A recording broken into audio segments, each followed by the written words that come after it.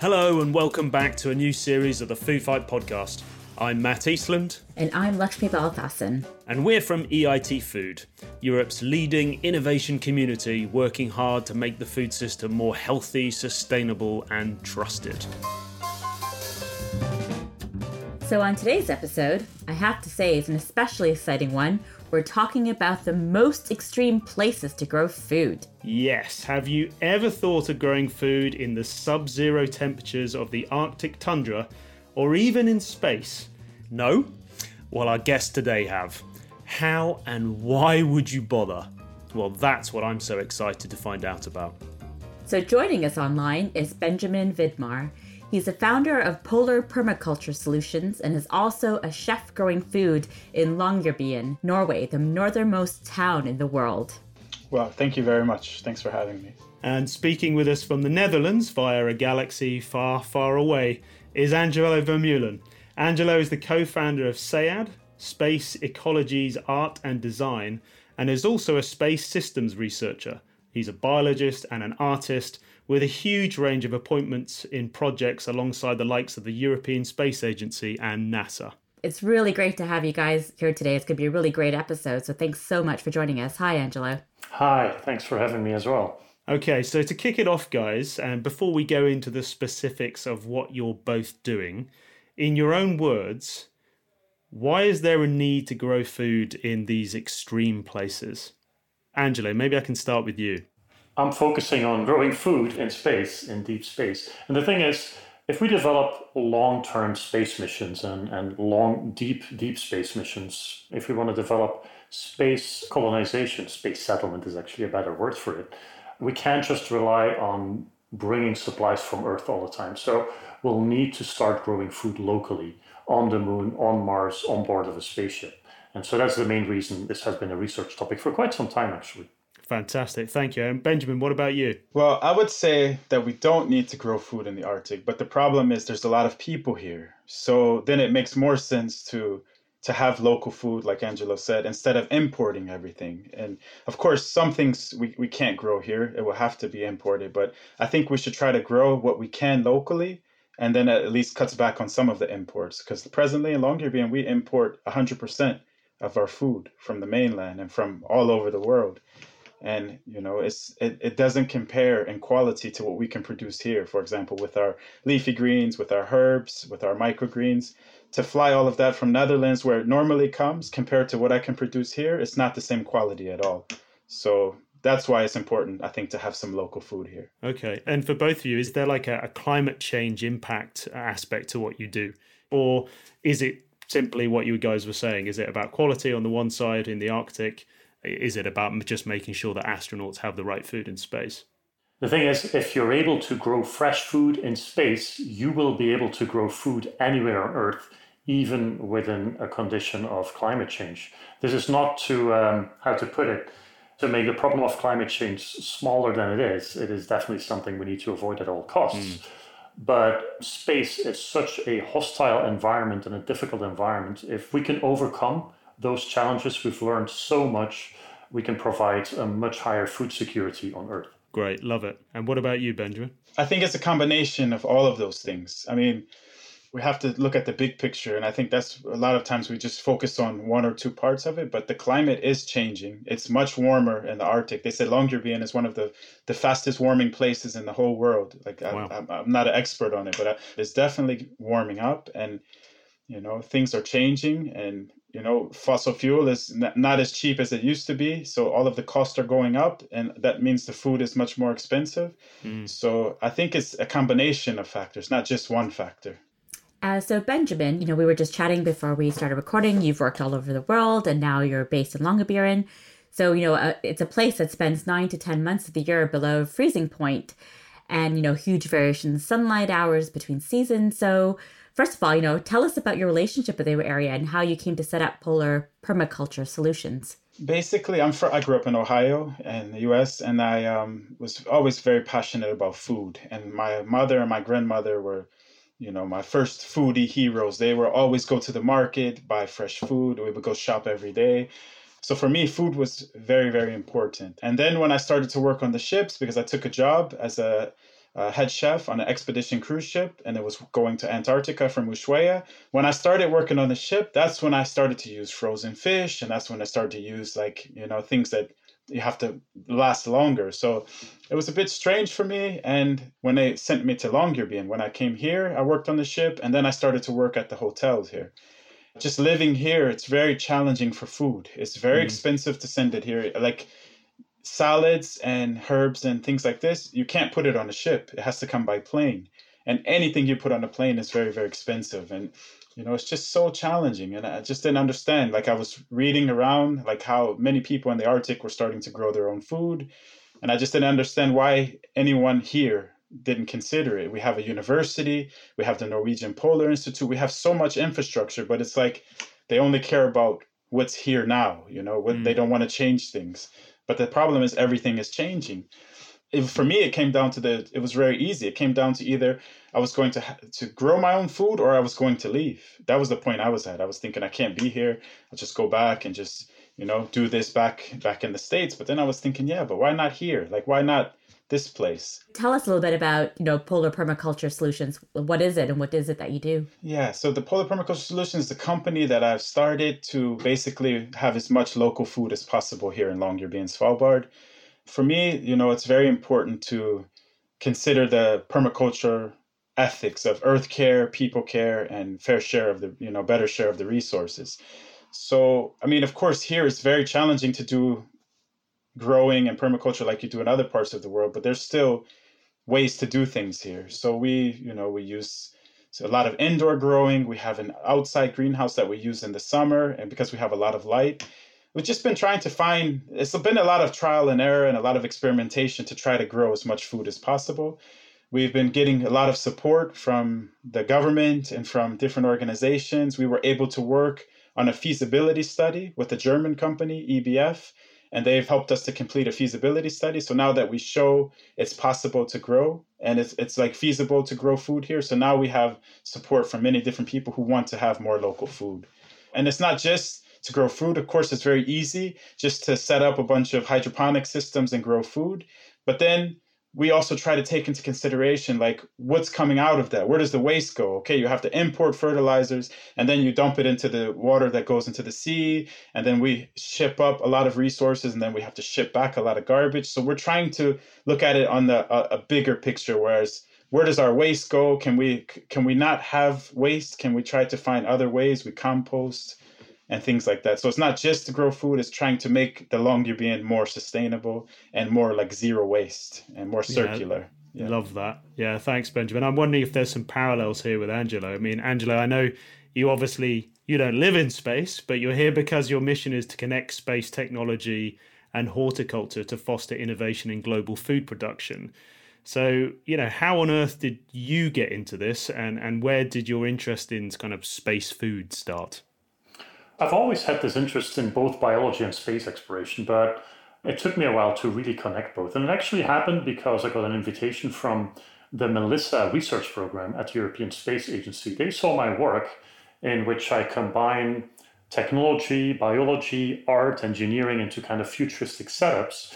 They saw the work and they invited me basically to think along with them, to see if I could kind of come up with ideas to keep on developing their system. And the Melissa system is actually a circular artificial ecosystem that is used to basically recycle all the waste that comes out of a human body, gradually transform it into nutrients for plants, and then the plants provide oxygen and food for the astronauts again.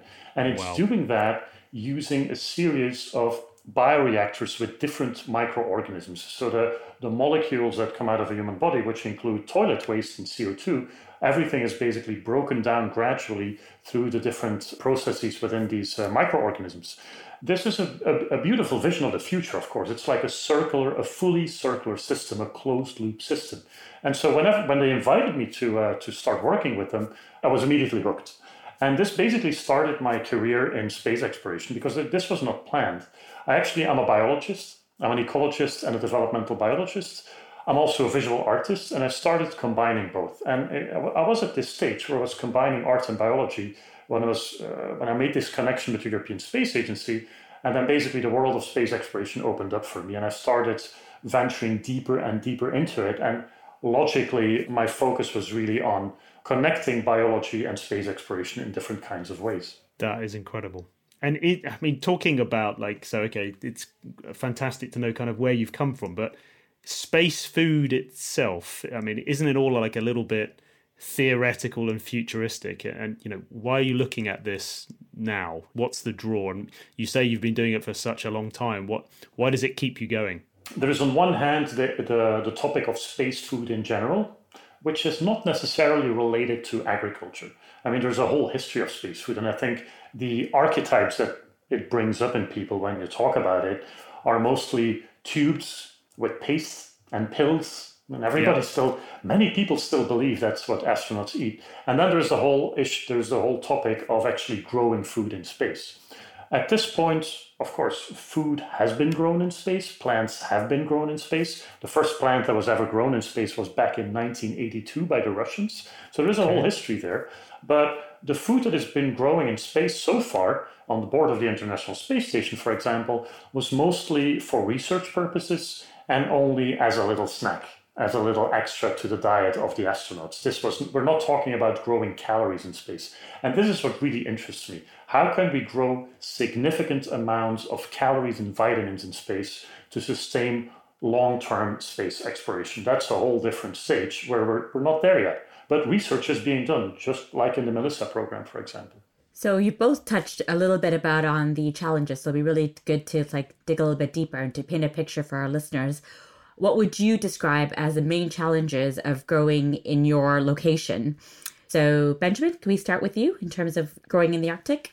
Yeah, I think the biggest challenges have been political, just getting people to there's really no laws for growing here on Svalbard. There was agriculture up until the 90s, because you have to understand Svalbard is kind of an international place. So the main ones active now are the Russians and the Norwegians. And there's a small Polish station. So it's kind of like a space station on Earth. Everybody has their little areas, and then they kind of, everyone has to answer to Norway in the end because they have the sovereignty. There's no rules here. There were no rules for agriculture. So they stopped in the 90s. The Russians were producing a lot of their own food during the Soviet Union times. And then after that collapsed, then they stopped sending a lot of resources here. And there was everyone just imported it. And then when I started, there have been people who have been growing things here, but it was always on a private level. And no one was really trying to do it on a commercial level. And also our laws have been very weird because this was set up as a company town. So it was kind of the company made all of the rules, and they didn't want people coming here who are supposed to be working and becoming business people. So for example, our fish, for a long time, our fish was only for private use. So that meant our fish had to be caught, sent somewhere, processed, and then we had to buy our fresh fish back frozen. We weren't allowed to sell the frozen fish. And we have some reindeers here, but it's not much. So pretty much everything that you eat here is from somewhere else. So this is one of the most challenging places to be, because it's so much pressure to have everything imported. There's nothing basically from here. So it's been really challenging to get the permissions for things. I wanted worms, composting worms, so that I can compost. It took 1.5 years just to get permission to have worms so that I could compost. I hadn't appreciated sort of the economic challenges from being so far away in a smaller town. What about in terms of the climate? So, the lack of sunshine and the temperature. What are the challenges there that you've had to overcome? Well, to grow indoors is not so bad because most of it we produce energy from coal at this point. So we have hot water, and they use this district heating to warm the houses. So the houses are very warm. It's just to set up some lights. But to grow outside has been quite a challenge. So we can only do that in the summer because I want to use as much natural light as possible. It's very easy just to set up and just run lights, 18 hours a day for the whole year. But I really want to try to use as much sun as possible and try to work with the nature here as much as possible. So that's been quite challenging. The easiest way would have been just to set up a grow room, just produce as many salads as possible, take the money and just, take it to the bank. But I don't think that would really help the town in the end. So we would still be shipping everything up, and all of the organic waste and the sewage here, we dump into the sea.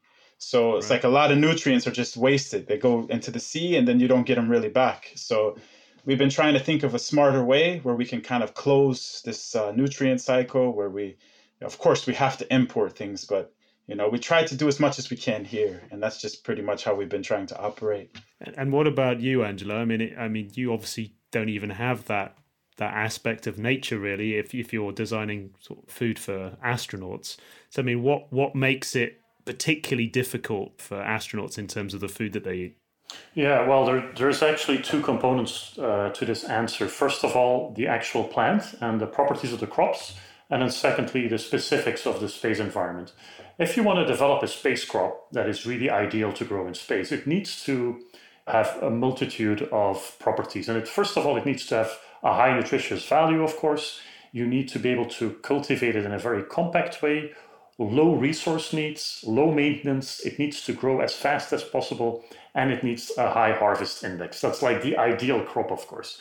It's like basically the ideal crop on Earth, but on steroids. It's like really just trying to maximize every single thing in that plant. And that is still under full development. So you have to know, and you have to realize, like in the International Space Station, every single square centimeter is expensive. So you really want a high yield in a very small volume. So that's one challenge. On the other hand, when we're in space, in the International Space Station, there's microgravity, hardly any gravity. And even on Mars and the Moon, there is reduced gravity. So developing agriculture in those micro or low gravity environments is also still a bit of a challenge. There's, of course, also the element of radiation in space. But that's something that can actually be solved architecturally. You can actually build a grow room, for example, underground on Mars or on the Moon and cover it with regolith to protect it from radiation. So that's actually the least of the problems. It's mostly about finding those crops that are ideal for space, and then secondly, dealing with those specific conditions of micro and low gravity. Okay, so natural follow-up question then. So what are those ideal crops, and what is it that the food that astronauts are eating now or going to be eating? Research right now is mostly focused on traditional crops. We're talking about wheat, potatoes, soybeans, spinach, even algae. So at this point, we're still at a stage where a lot of fundamental research is being done. We're not yet at the stage where we can, like I said, where we can produce large quantities of food that astronauts can rely on, because we're still trying to understand this whole challenge and the solutions for space farming. And right now, what we have on board of the International Space Station are actually really well-developed meals. They're basically ready meals. You add hot water and the meal is ready. And what astronauts prefer to eat is actually comfort food.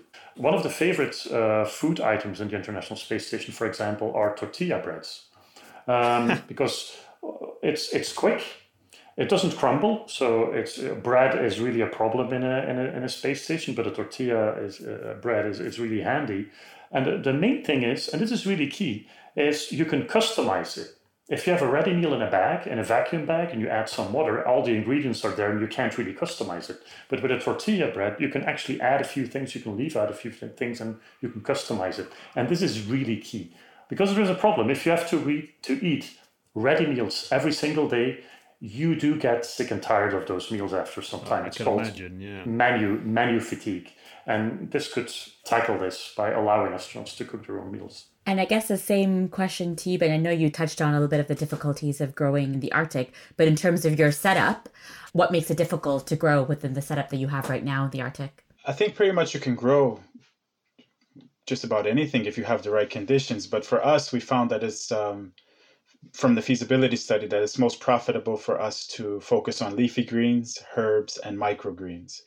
And we calculated the market, and then we would eventually like to expand into potatoes, tomatoes, cucumbers, mushrooms would be nice to do, but you just can't do everything at one time. So for now, we focus on the things that we can sell for the highest value. I'm really interested in hearing a bit more about, the technology that you're using. Well, both of you are using, in fact. So what are some of the best innovations helping to grow the food in the extremes that you're both working in right now. So, Benjamin, you've got some sort of vertical farming.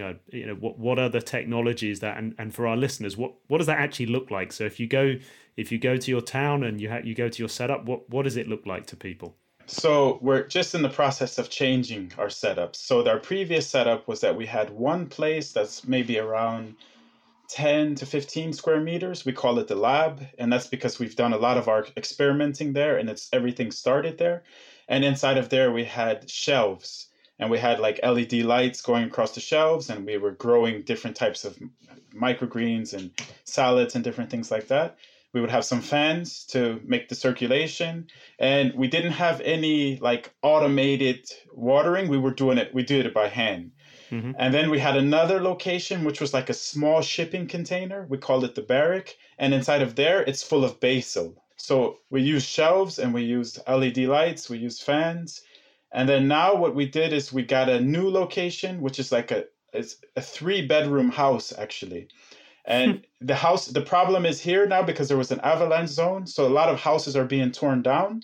And there's like 2 or 3 houses that the government owned that they're not going to tear down now because it's on the other side of the house.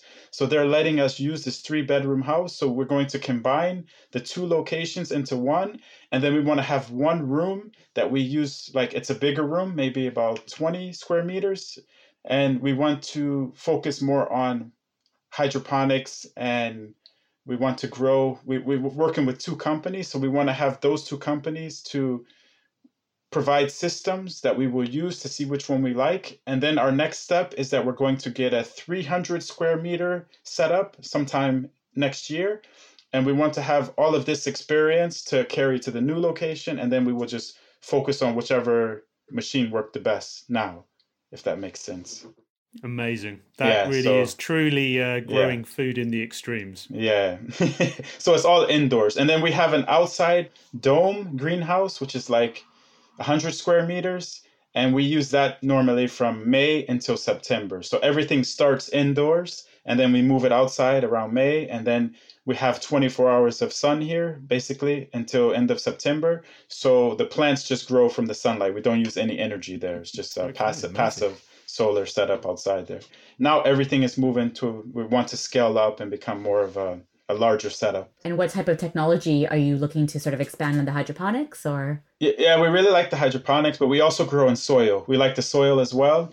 We just probably will have both, because in the outside greenhouse, we don't want to put hydroponics because then you have to have electricity, you have to have pumps, you have to use a lot of different things.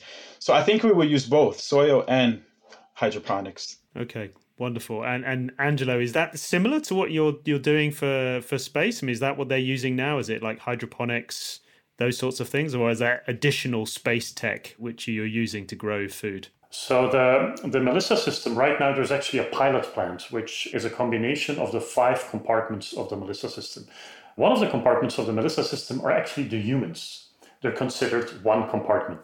Right now, they're being simulated by a bunch of rats, lab rats. 60 lab rats represent 1 human. That's kind of how they're using it now. And so all the output of those humans is going to 3 different types of bioreactors. And a bioreactor is basically a sort of glass vessel with a liquid that is with a lot of microorganisms. And it's bubbling and it's processing. And then particular chemicals come out of that and go to the next bioreactor. So it looks very much like a laboratory. It doesn't really look like an ecosystem as we envision it. It's not like you have all kinds of beautiful trees and flowers. It's really a lab setting. And then at the end, all the CO2 and all the nitrates that have been produced through these processes are being fed to a growth chamber. And that's basically the kind of technology that Benjamin was talking about. It's a closed growth chamber with hydroponics, with LED lighting, a series of traditional crops that is being grown there. But interestingly, in the Melissa system, we're also growing algae, single-celled algae, spirulina. Mm-hmm. And the idea is that algae are actually, of course, they contain a lot of proteins. I think that's well known. But the advantage of algae is that they're really nutrient rich. The advantage is that you can grow them in a very compact space.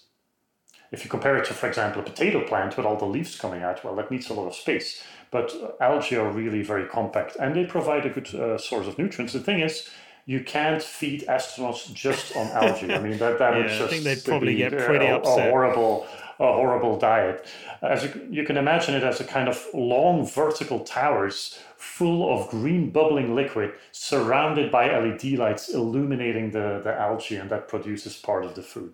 So that's how the system really looks like. Wow, amazing. I'd love to see that someday. That sounds incredible. I'm picturing a lava lamp right now. An algae lava lamp, yeah. An algae lamp. One of the things I was thinking of while you're speaking is I feel like a lot of the lessons learned from growing food in extreme locations, it might sound quite niche and specialized, but to me, it sounds like a lot of this could really apply to the real world. So, from you, what do you think are some learnings that, current agricultural farmers can learn and use in their everyday farming practices? Yeah, it's a bit like what I said before, right? Embracing that circular thinking and looking at those technologies that have been developed for space about closing the loop, sensor technology, climate control technology, automation, robotics, all those things are really well advanced in the field of space exploration and could be useful, I think, for farmers on Earth, especially in terms of big data and AI. Maybe that's a topic that's going to come up later during the conversation. Yeah, we were going to ask about that. I mean, obviously big data and AI is, it seems to be one of these things that is on everybody's lips, particularly when it comes to farming. But I mean, we work with a number of partners who are looking into this, but it's certainly something which hasn't taken off in any big way.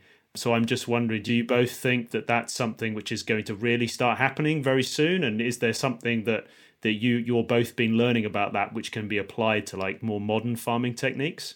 There is a lot going on for sure. And I think there are a few things in which big data and AI and robotics are all converging and are having and will be having or already having a huge impact on the future of agriculture. One of the really hot topics right now in the agricultural industry is plant modeling.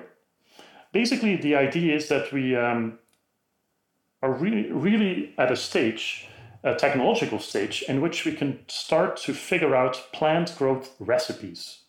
There's something called light recipes for plants, which means that by applying specific types of LED lights with specific properties of frequencies and colors and intensities, you can actually modulate the growth of the plant, and you can actually shape the morphology of the plant, but also how much fruits or vegetable or how much produce it actually generates. So these are light recipes, but you can actually extend it to more general recipes, like what is the influence of all these environmental factors on the productivity and the growth of a plant, of temperature, ventilation, substrate, nutrients, microbiology.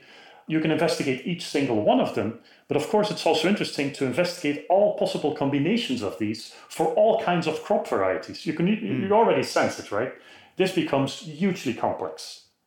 This is not like having a plant and then just following up the growth in a few temperature ranges. This is a really complex issue. And for that, we need a lot of processing power. We need AI. We need a lot of data and then put them together in plant models so we can actually understand the growth of a plant. And more importantly, we can predict the growth of a plant. So we can precisely predict the productivity of a plant, and we can intervene when it's needed. So plant modeling is really big on the research agenda of a lot of companies right now. And that's where big data comes in, because you need to get as much information as possible. Another one that is really interesting is we're starting to understand, we're only at the beginning of this, to understand the relation between the composition of DNA and actual specific plant characteristics. It's not like scientists, they know they can just read a chunk of DNA of a plant and they can just immediately pinpoint like, oh, that's how sweet the plant will be and that's how long it will be. It doesn't exist. But of course, there is a relationship between those two. And for that, once again, you need a lot of data, you need a lot of computing power and possibly AI to figure out that relationship between DNA and plant characteristics. And then when we move into the hardware and talking about sensors and robotics, there's a few interesting things that are actually happening at my university, Delft University of Technology. One of the projects that my university is coordinating is called Plantana, and it's actually to create a cyber plant. The goal of the project is really to build a sensor inside the plant. And so the plant can continuously send data about its own state and also about the environment around itself. So suddenly you really have an understanding of the plant itself, and you can modify the conditions of the plant to make sure it grows optimally. This is actually a quite interesting project, which is done by the 4 technical universities of the Netherlands, all working together on this. And then the last, one of my favorite examples, once again, of my university is in the field of robotics. It's called Delftfly. And this is a really small robot. It's a lightweight robot that is built as if based on insect movement. It has 2 wings. It only weighs 29 grams. It's like a really very lightweight robot. And it beats its wings like 17 times per second or something. And you could really imagine a swarm of these robots investigating crops within greenhouses to check for pests and other things you want to know about the plants. And once again, there is a lot of technology and computing technology, of course, involved in coordinating all this. Wow. Okay, Angela, you've just blown my mind. I know, it's really impressive, and it's really great to hear about all this technology. And for me, the question is like, how does this become reality? Like, do you think that the use of this technology is going to make extreme or unusual locations capable of becoming farmland so that we can sustainably feed more people? And for this to happen, what needs to be in place? Because I'm also thinking, it sounds a bit sci-fi to me right now. Like, how do we make this reality, and how do we make it affordable so it can be widely adopted? Like for you, Benjamin, for example, bringing in the technology of hydroponics and aeroponics, that comes at a cost. Like, how have you been able to make that a reality where you are? For us, we've been able to, we've made good connections with people, and we've had a lot of support. So for us, it's been very important to reach out and connect and to work with different people. So that's how we've been able to get to where we needed to be. And what about you, Angelo? All the technology that you've spoke about, like what needs to be in place to make that a reality? It's a gradual process, right? For example, over the past decade, a lot of advancement has been made in hydroponics. Hydroponics is actually a really old technology. It dates from the first examples are like 600 BC. The Hanging Gardens of Babylon were hydroponics. So it's nothing new. But it's like the last few decades, actually, a lot of insight has been gained in how to modulate the growth environment within a greenhouse of the hydroponics environment to grow the specific plant that you want with the specific productivity that you want. There's already a lot of knowledge there. But we're usually talking about one single crop in one specific greenhouse, and the knowledge doesn't extend much further. But the knowledge is there. And that knowledge, which is pretty sophisticated, is actually ready to be exported. It's not like, it's the only thing is it's costly. These greenhouses especially for the global south, some of these technologies, even though they're relatively simple, hydroponics is not all super high tech. You can have a basic hydroponic system that works well without, it's still relatively costly in comparison to traditional farming. So the costs still need to go down. And then when we're talking about these more science fiction-like solutions that I was talking about, like Plantana and then the small swarm robots, well, that's in an early stage, and gradually over time, this will become a new normal. We're not there yet. But so depending on which aspect of contemporary agriculture you're looking at, it's ready to be exported or it's still in a development stage. Now, I want to stress, and this is something that I definitely want to stress within this conversation, is we also need to go back to local and traditional knowledge. Not everything can be solved using just focusing on technology. It would be a mistake to do that. And it's not just traditional, how to put it, regular agricultural knowledge. There might also be local knowledge that is very specifically geared towards sustainability, because generations of people that have lived there before had to deal with a lack of resources without all the technology. So before we kind of jump into this technology positive future where everything is solved by technology, let's not forget the past, and let's make an interesting balance between the two. Totally agree. And I think actually I see Benjamin nodding his head away while you're talking there, Angela. I mean, do you look to local knowledge in terms of what you're doing, Benjamin? Is this something that you're relying on? Yeah, definitely, because we're not the only ones growing here. I mean, everyone here is growing, usually in their houses or just for fun, but we're the ones trying to do it more on a commercial level. So I don't claim to be the first or the one or the only, but we all just kind of work together and share knowledge, and it's very important. I mean, it's the only way you can, all get through it is by sharing and learning from each other. We are in a situation now due to technology and productivity. We've had a result in over-farming and overuse of our land.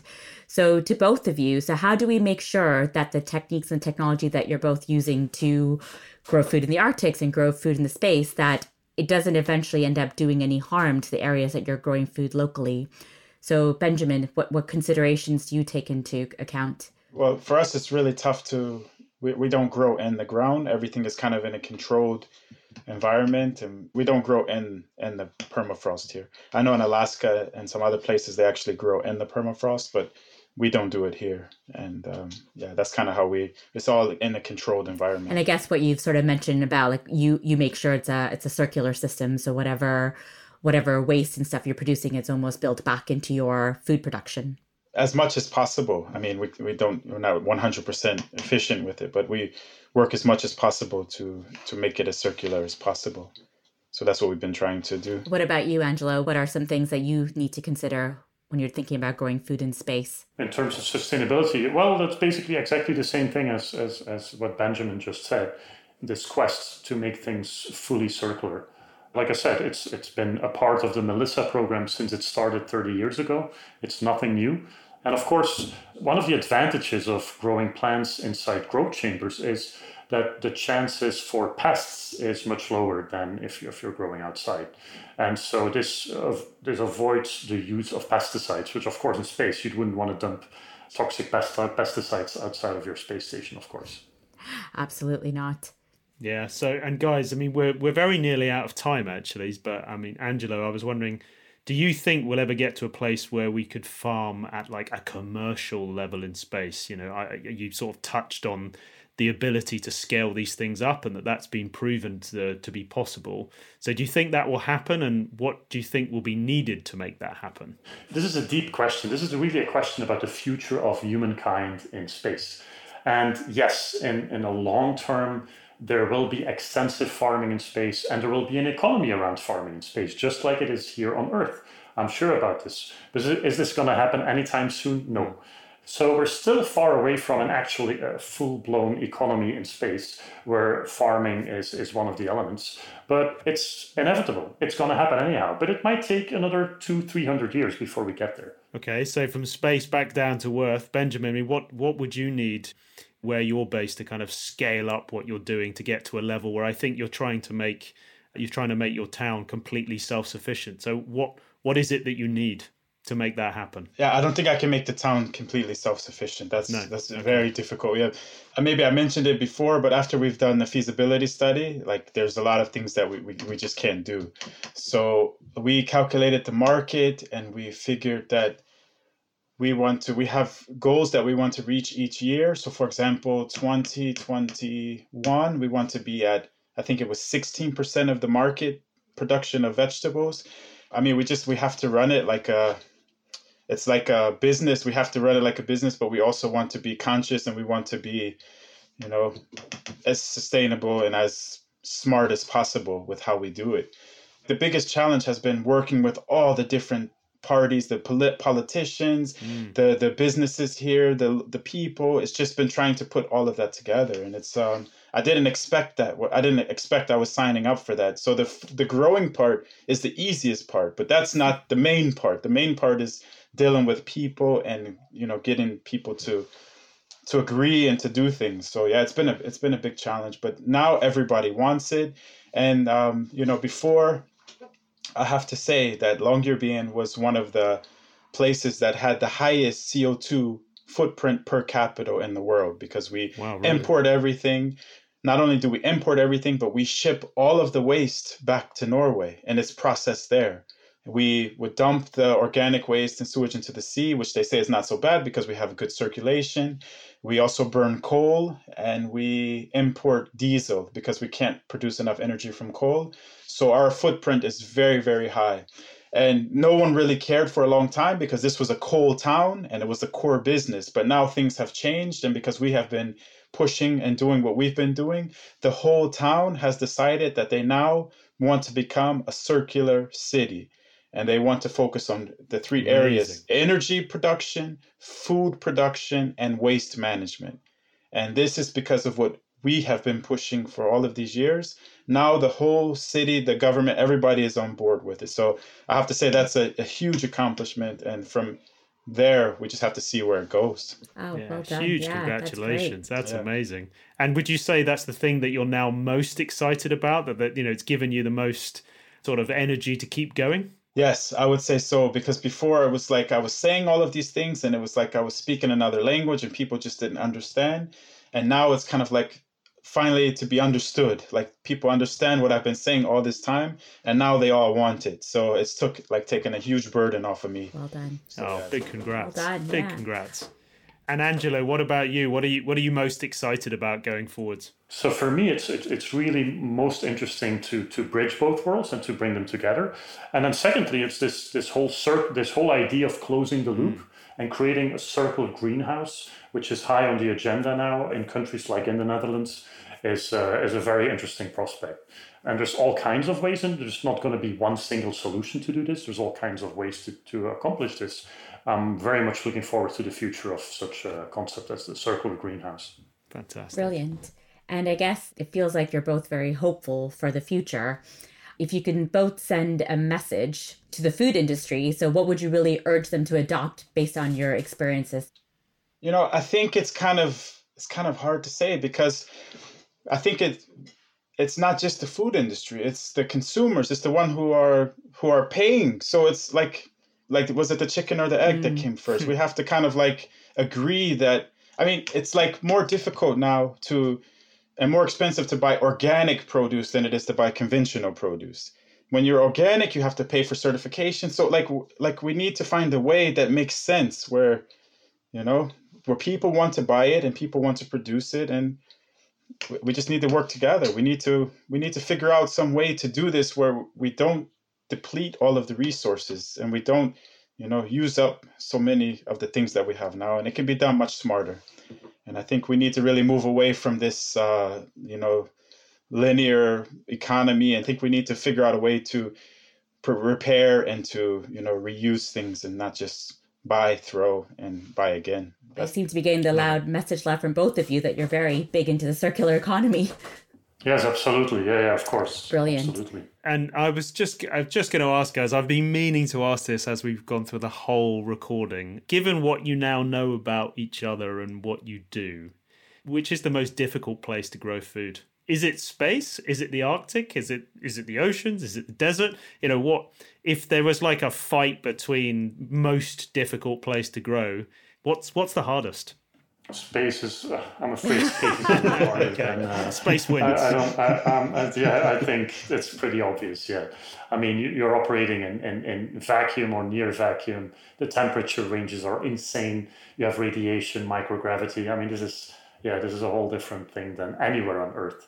But if I also want to answer the question about what I would say to the food industry, because I haven't answered that, is that I must say I've seen a lot of really positive developments in the food industry recently, especially the embrace of circular economy. It is being embraced more and more by food industry, and also something like the protein transition, which I think is a really good thing, that we're transitioning proteins away from animal sources to all kinds of other sources like bacterial or vegetable sources, of course.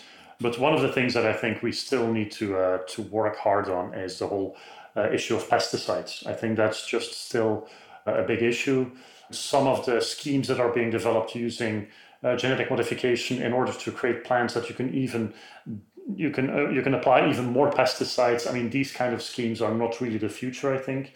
So I think our whole idea on how to deal with pests needs to be tackled much more from a biological perspective, using biological control, and less from a strictly chemical perspective. I think that would definitely be something that I would advise the industry to have a deeper look at.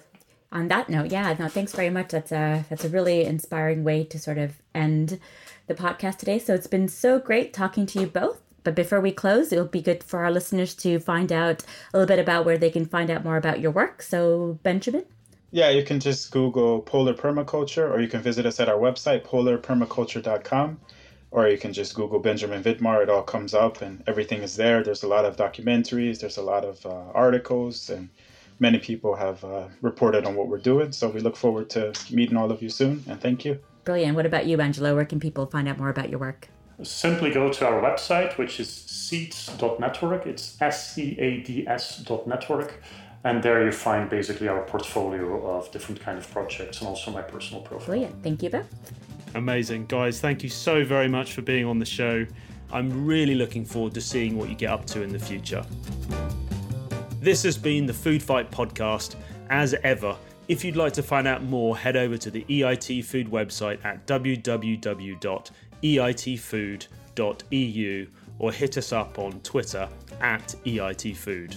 But that's it for now. We'll see you in a week's time. Thanks for listening. Thanks very much.